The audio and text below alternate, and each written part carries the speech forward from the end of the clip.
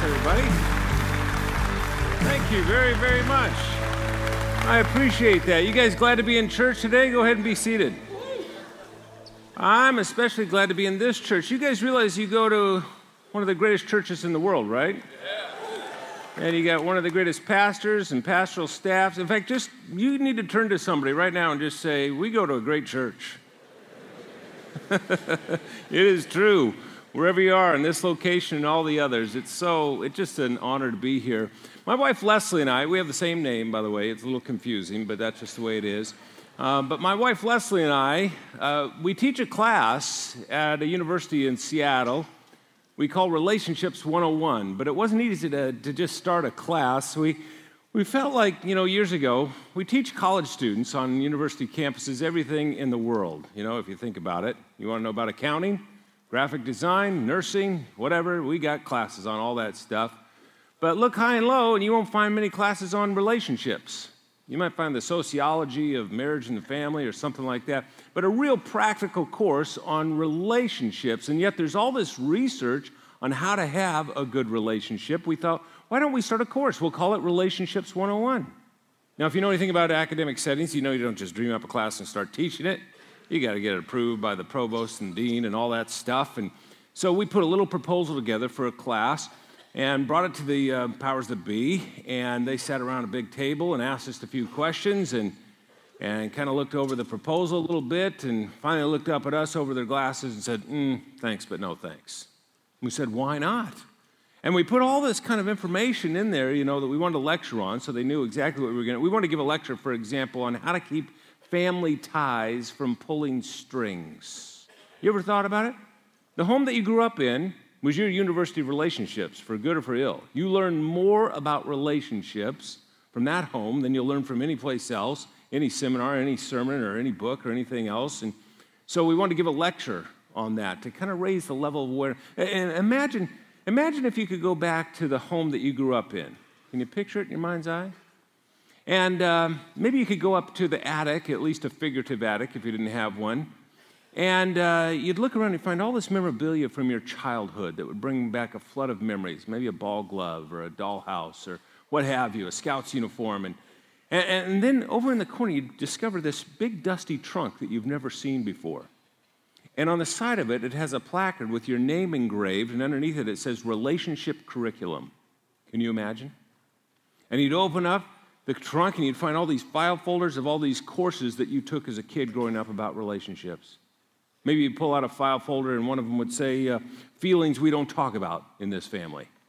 Maybe you'd pull out another one, and here's a course you took called Advanced Blame Shifting and How to Do It.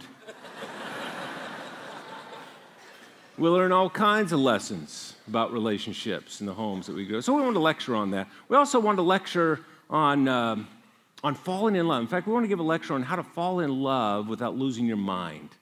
It just seemed like even some of our brightest students, their IQ would drop a few points as they're making decisions in this dizzying experience of falling in love. How do you improve your love IQ? And we thought we should probably do the reverse of that on breaking up, because that's, such a common thing for so many dating couples. And so we want to give a lecture on how to break up and stay in one piece.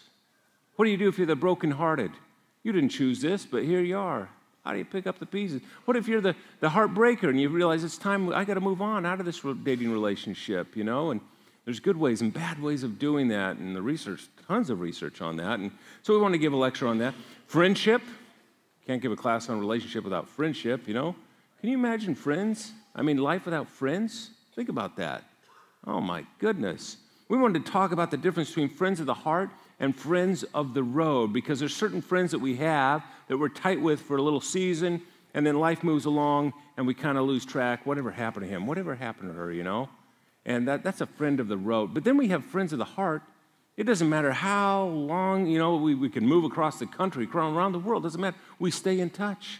And when we get together, we pick up right where we left off. Those are friends of the heart. And how do we have more of those, And we want to give a lecture on all. And what do you do when friends fail? We thought we should give that lecture as well.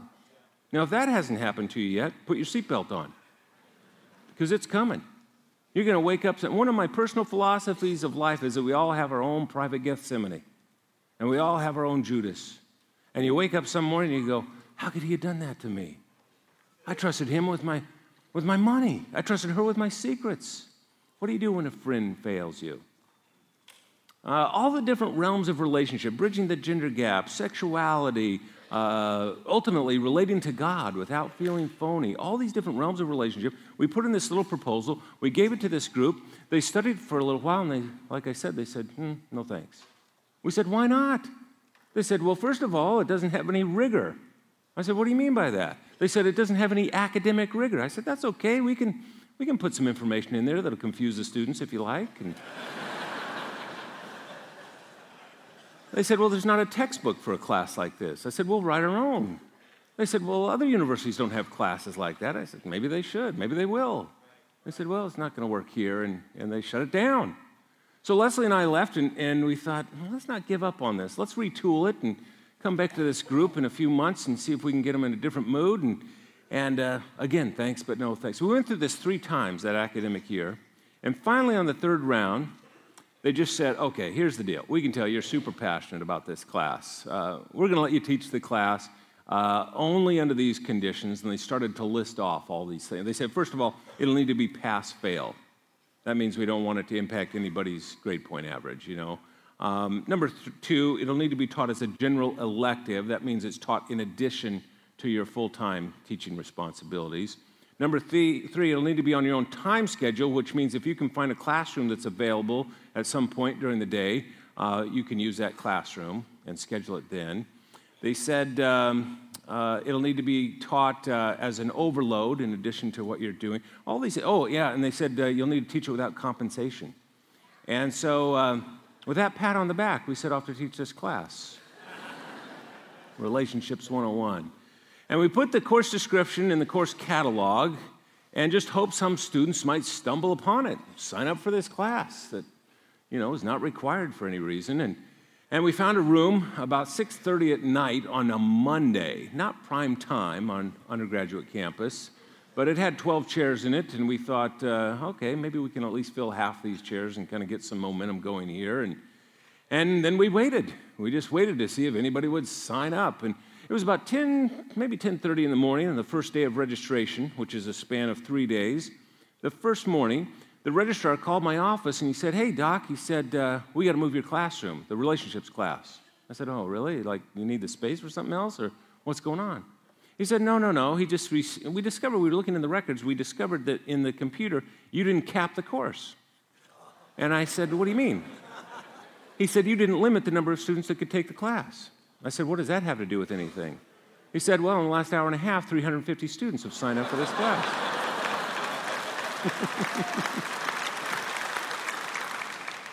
He said, we still have 3 days of registration to go, and there's already a growing waiting list. He said, by default, the computer just automatically moved you into the auditorium and moved the class that was in there into your little classroom. And I said, keep talking. Now, that was over 15 years ago that happened, and we've been teaching on relationships ever since, and still on Monday nights at 6:30, and we still don't get paid. So,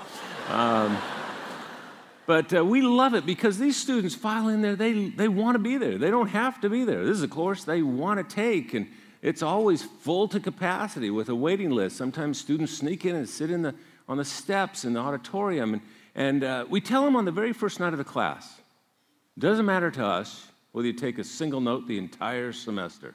There's no pop quiz, there's no midterm, there's no final. You're going to get out of this experience whatever it is you'd like to get out of it, and so it's really up to you. But we tell them on the very first night, we also want you to write down at least one single sentence. And we tell them this sentence, it has the potential to revolutionize every relationship you ever build, whether it's with your roommate, your teammates, your potential soulmate, mom and dad, your siblings, doesn't matter, your friends. If you can allow the truth of this sentence to kind of seep down into your brain and be lived out through your spirit, it has that kind of transformative power. And they all get poised to write it down and have their keyboards or their pen in front of them, and then we finally give them the sentence, and I want to give it to you. Here it is. If you try to build intimacy with another person before you have gotten whole on your own, all your relationships become an attempt to complete yourself. Let me say it again. If you try to build intimacy, if you try to build a connection, if you try to build a relationship with another person, before you have done the difficult work of getting healthy, of getting whole on your own, all your relationships become an attempt to complete yourself, and they'll fall flat. Guaranteed. Why? Because nobody was designed to complete you. You can look all over the great state of Alabama. You're not going to find anybody that has that in their job description.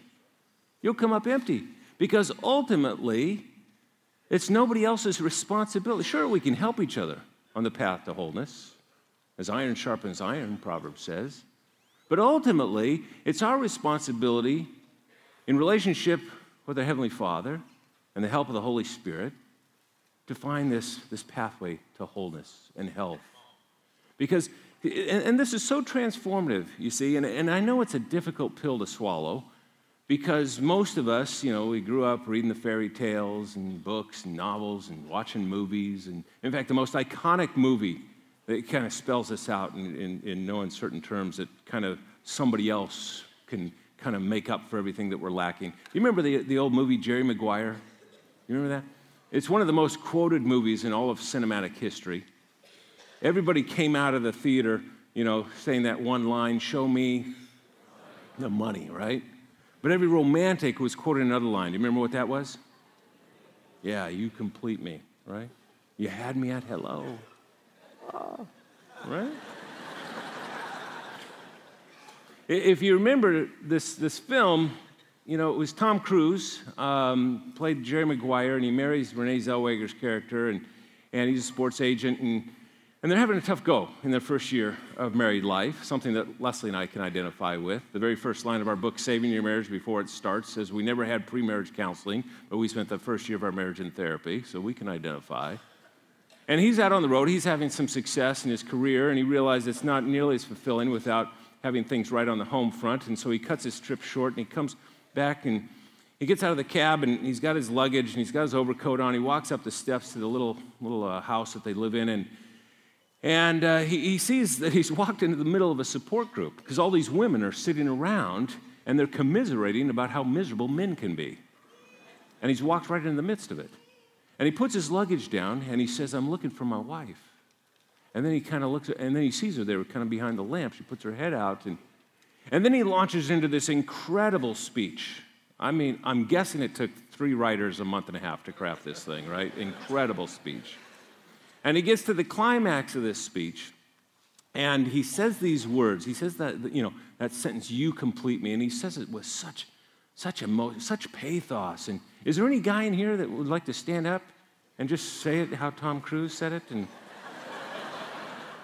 I didn't think I'd get any takers on it. Any pastor? I really think a pastor would be great. They're all pointing at each other, yeah.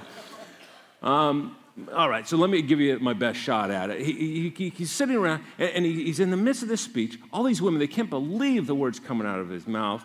And then he looks at her, and he says these words. I'm going to do it right down the barrel. He looks at her, and he says, "You complete me."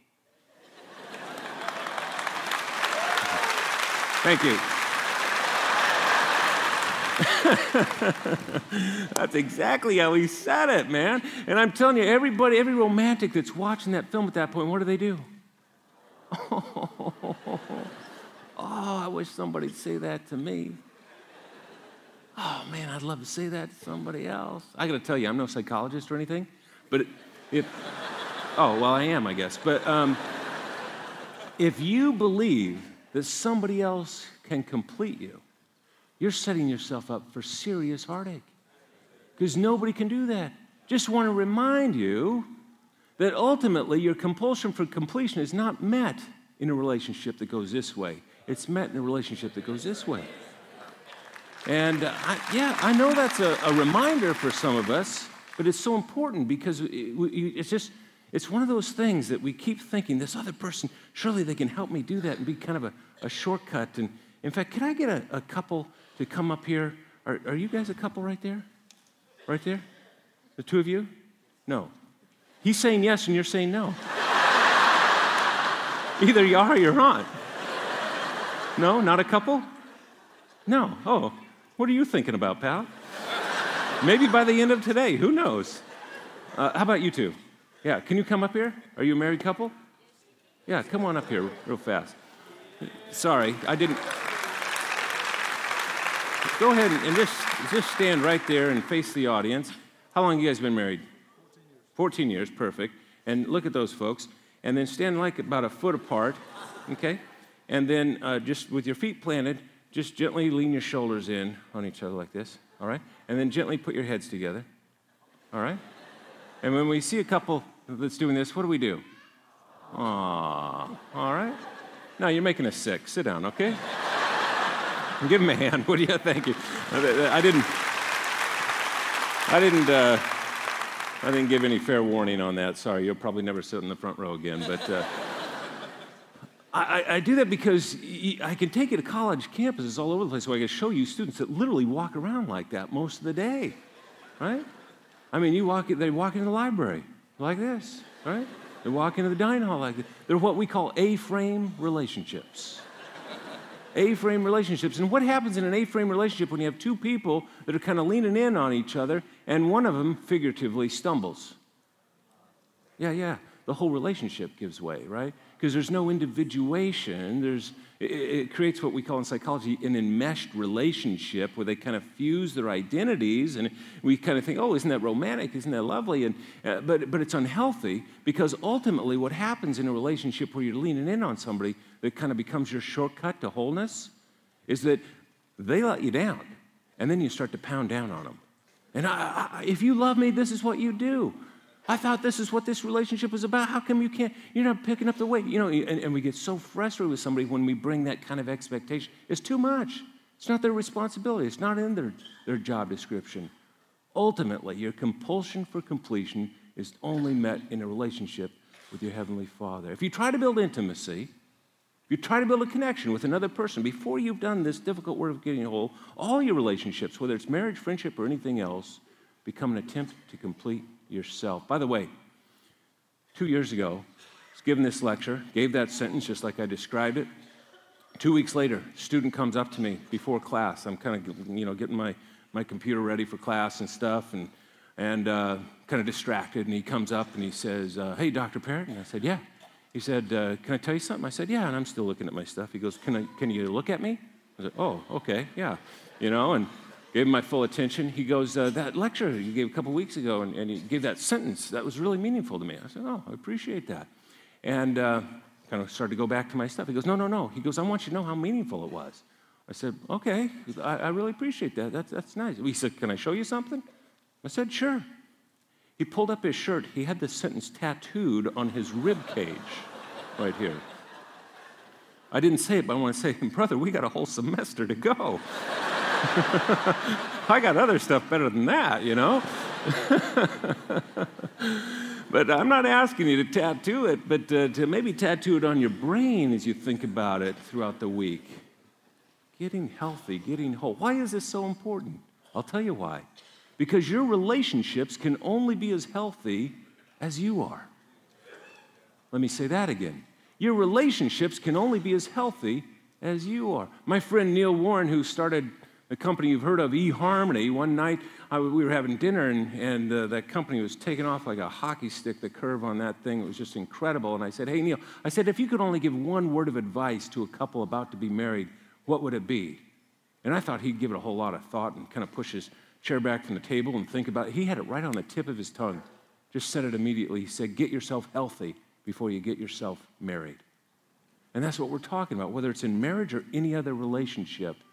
And it all comes down to making a promise. I love this series that your Pastor Chris, is doing because, and I love the way last week he described, what a promise is. It's sending, it's proactive, it's doing something in the future, it's sending a commitment out there into the future that will benefit people and you. And we make promises to God and to ourselves and to other people, and I want to talk about those today. 3 specific promises on how to get healthy. Like I said, and you might be wondering as I'm talking about this, how do I know? How do I know if I'm emotionally, psychologically, spiritually healthy? Well, in my opinion, you got to get a lock on at least 3 things. And these three things revolve around these three promises I want to note. And they're found in Ephesians. We're going to look at Ephesians chapter 3 in just a few moments. But the first one of these is what I call profound significance. If you want to be healthy, you've got to get a lock on how profoundly significant you are in the eyes of God. You've got to realize that God loves you as if you're the only person on the planet to love, as St. Augustine said.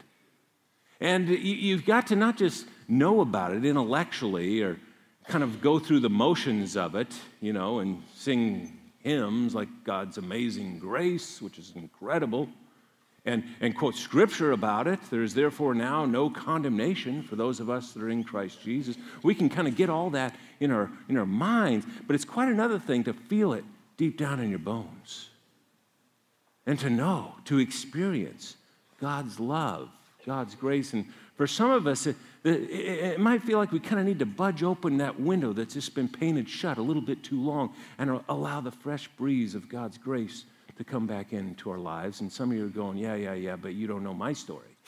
You're right. I don't. But I know all of us struggle to some degree or another. And I will give you a challenge here. If you're struggling with this idea of profound significance and this idea of really making a commitment, a promise to God, I want to know your love. If you're struggling with that, I challenge you to tune into the single most important conversation you'll ever have. You had it yesterday. You've had it already today, and you're going to have it tomorrow. And you're going to have, in fact, this conversation even happens while you're asleep because it's 24/7. It's your self-talk. What if before you fell asleep tonight, you could take a little computer chip out of the back of your head, slide it into your laptop, and it would automatically tabulate your internal dialogue for the last 24 hours? What would that reveal? It would dump it into one of two categories, either positive self-talk or negative self-talk. Which bucket would be most full for you at the end of any given day? You might be surprised to know that on average, if you're like most people, 78% of your self-talk would fall into the negative bucket, but not the person who has a lock on profound significance. Not the person that knows deep down in their bones, deep in their soul, that God loves them. Because this is so interesting to me. I don't know. I guess as a social scientist, we do research and we study things and we think, oh man, we've just discovered this incredible new thing. And I thought I was kind of discovering as I was working on a book kind of these 3 steps to wholeness and health and spiritual well-being and so forth. And literally, after the book came out, I was on an airplane and I was reading this passage of scripture and I went, oh, apparently the Apostle Paul did the research before I did it. Okay. This seems to happen that way a lot in my life. And but look at this. I want to read this little passage here. There's 3 verses in a row that perfectly outline these 3 promises. And the first is a promise to God to embrace his profound significance for us. And it's Ephesians chapter 3, verse 16. It says, and I ask him that with both feet planted firmly on love, that you will experience, or that you'll be able to take in with all followers of Jesus, the extravagant dimensions of Christ's love. Isn't that a great phrase? Extravagant dimensions of Christ's love. Reach out, Paul says, and experience the breadth, test the length, plumb the depths, rise to the heights. And then he says this, live full lives, full in the fullness of God. It's like he's saying, don't miss out on your compulsion for completion. That's where the fullness, that's what it's all about, right? Second thing, if you want to get healthy emotionally, spiritually, relationally, I say you got to get a lock on not just your profound significance from God, but you also need to get a lock on what I call unswerving authenticity. Unswerving authenticity. Now, the first one has to do with your relationship with God and the promise you make with God. This next one has to do with the promise that you make to yourself. And by the way, Pastor Chris is going to talk more about making promises to God and to yourself in the weeks ahead. So you're going to learn a lot more about this. But let me just note here, this one, this idea of unswerving authenticity is all about being true to you. I can't tell you how many times I've had somebody come into my office struggling with that proverbial disease to please. Do you know what I mean? Some of you go, yeah, I know what you mean. because I walk around like that. See, if you're struggling with that disease, you walk around on the planet going, oh, maybe if I did this, so-and-so would kind of smile in my direction. Oh, maybe if I accomplished this goal over here, this group would give me some recognition. Oh, maybe if I chose to walk down this path, I get the blessing from mom and dad. Or maybe if this happened, and you just walk around, and instead of going, what's the pathway God's calling me to walk, you're trying to figure out how to please everybody else with what they're telling you and what pathway they need you to walk down. And that's tough. That's tough to choose that path in spite of what anybody else is thinking, in spite of what anybody else is saying. But guess what? That's where you discover your purpose. And that's where you discover your passion. You've heard of this little book, maybe, The Purpose-Driven Life? Without reading the book, in which most of us have read, the message is right there on the cover. Who doesn't want purpose in their life? That's what this is all about. Finding why on earth am I here? And choosing to walk down this path in spite of what anybody else says. Have you made that promise to yourself? Now, some of you, depends on your age and stage, you're still trying to think, what is that path? And that's okay. That's why we have this book. It's the roadmap to find that path, to find what God is calling us to. And when you do, and I just love how the Apostle Paul puts this. Look in the next passage here, Ephesians chapter 4, verse 1. He says, I want you to get out there and walk. And then I love this. He says, I want you to get out there and walk. He says, wait. Better yet, run. Run on the path that God has called you to travel. I don't want any of you sitting around on your hands. I don't want anyone strolling off down some path that goes nowhere. You're not walking that path that goes nowhere, are you?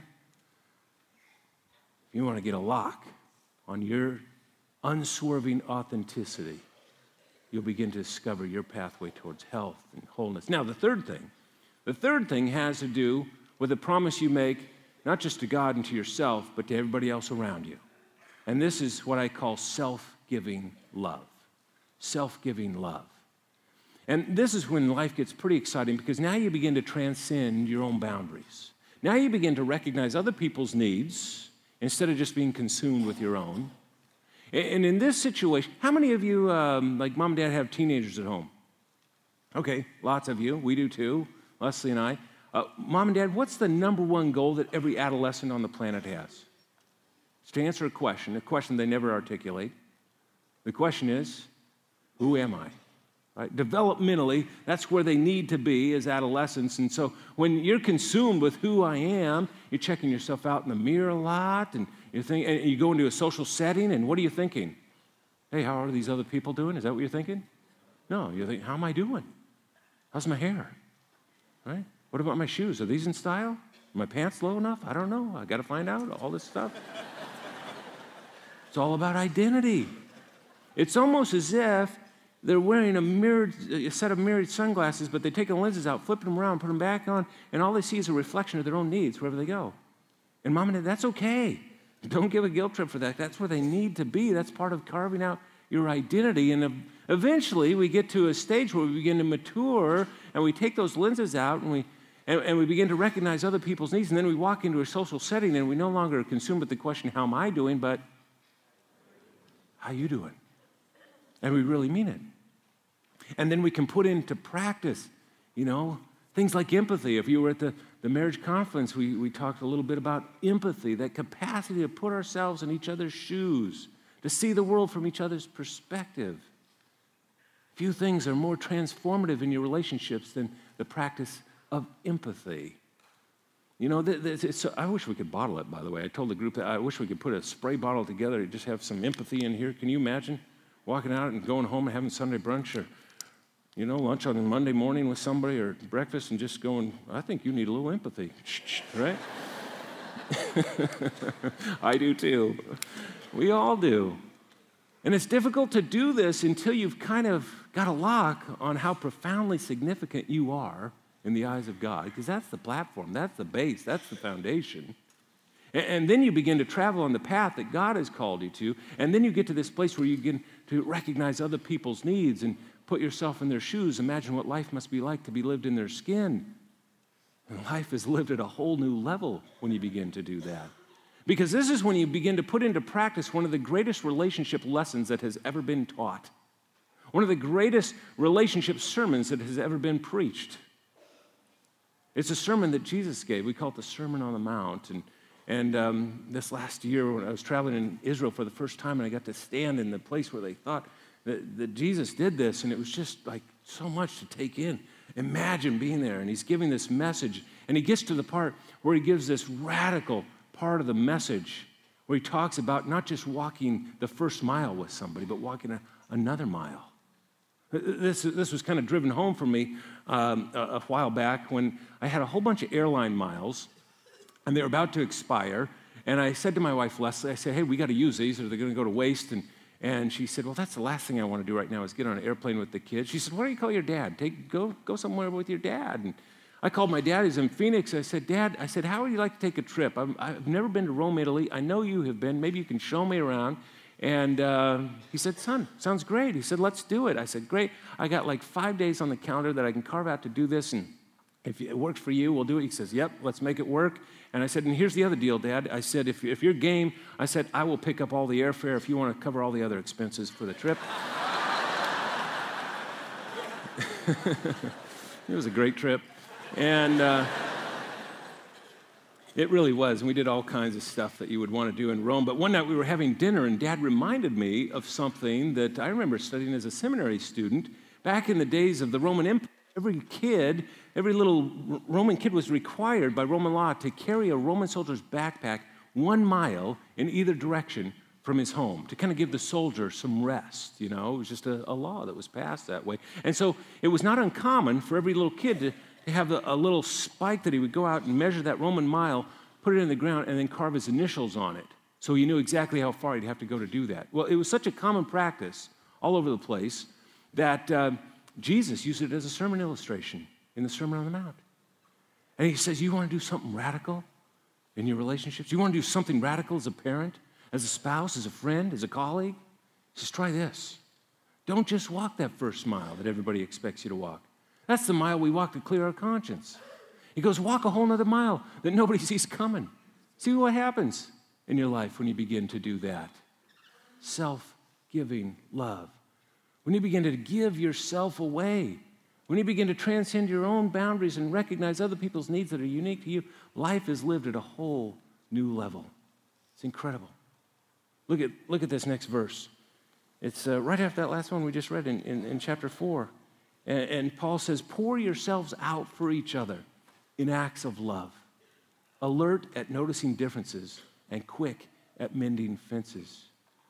It's all about walking the extra mile. And I know some of you are thinking, oh man, I don't know, the extra mile, that's going to be that's like a big deal. I mean, I got to Google that. I got to go home and check my bank account to see if I can do that. No. Friend, you're going to have the extra mile to walk.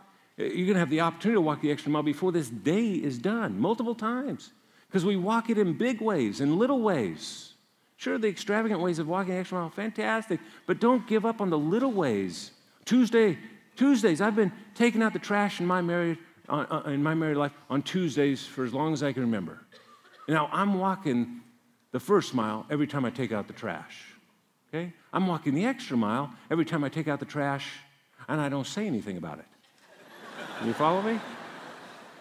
We walk it in big ways and little ways.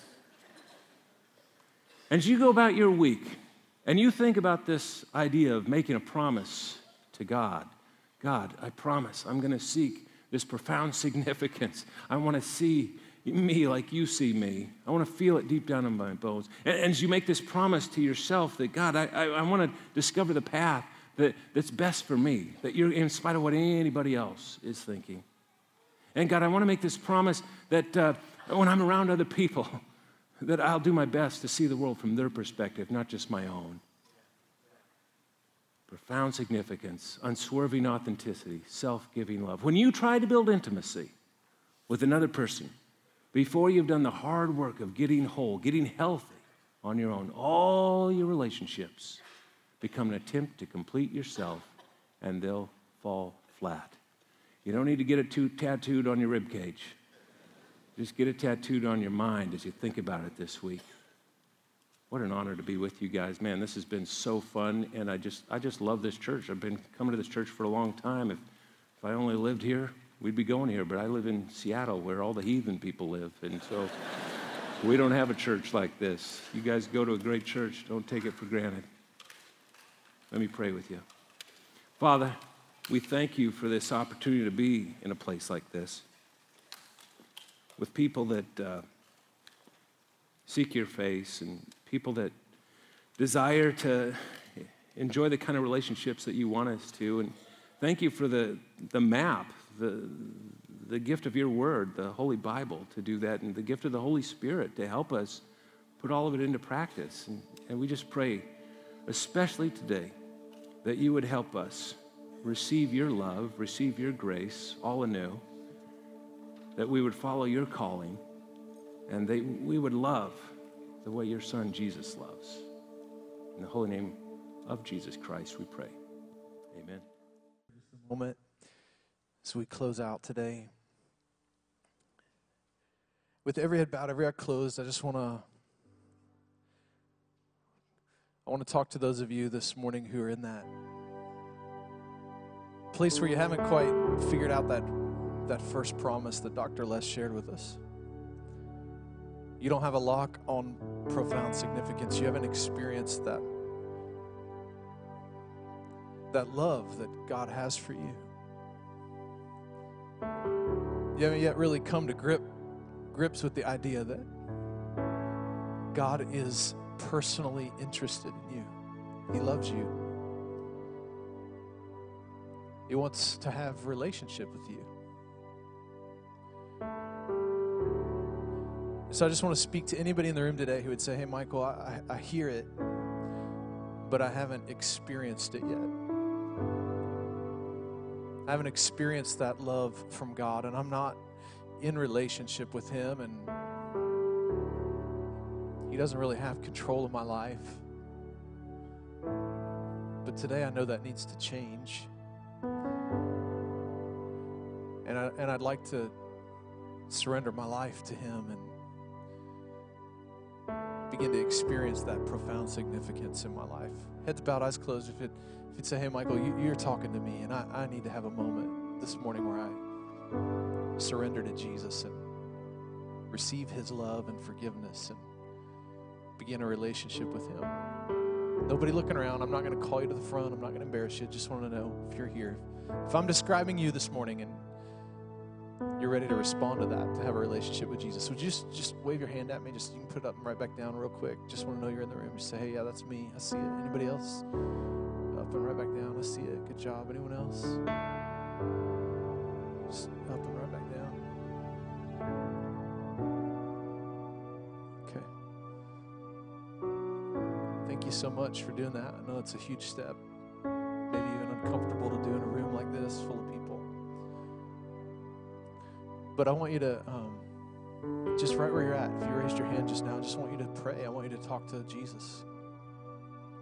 And just tell Him, I'm going to give you some words, and you can just kind of make it your own right where they're at. Just say, dear Jesus, today, I understand that my life is significant to you. You care about me. You want to have a relationship with me. So much so that you paid an incredible price.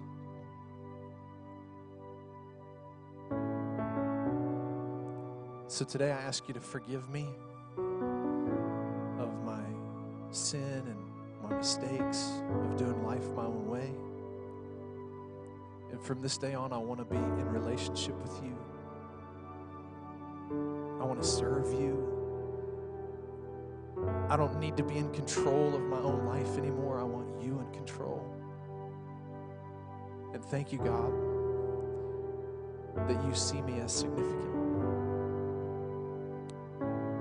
In Jesus' name, keep your heads bowed and your eyes closed if you would. And I just want to pray over each and every person in the room today. Maybe you're in a place where you're trying to figure out those other promises. Profound significance and that authenticity, that promise with yourself.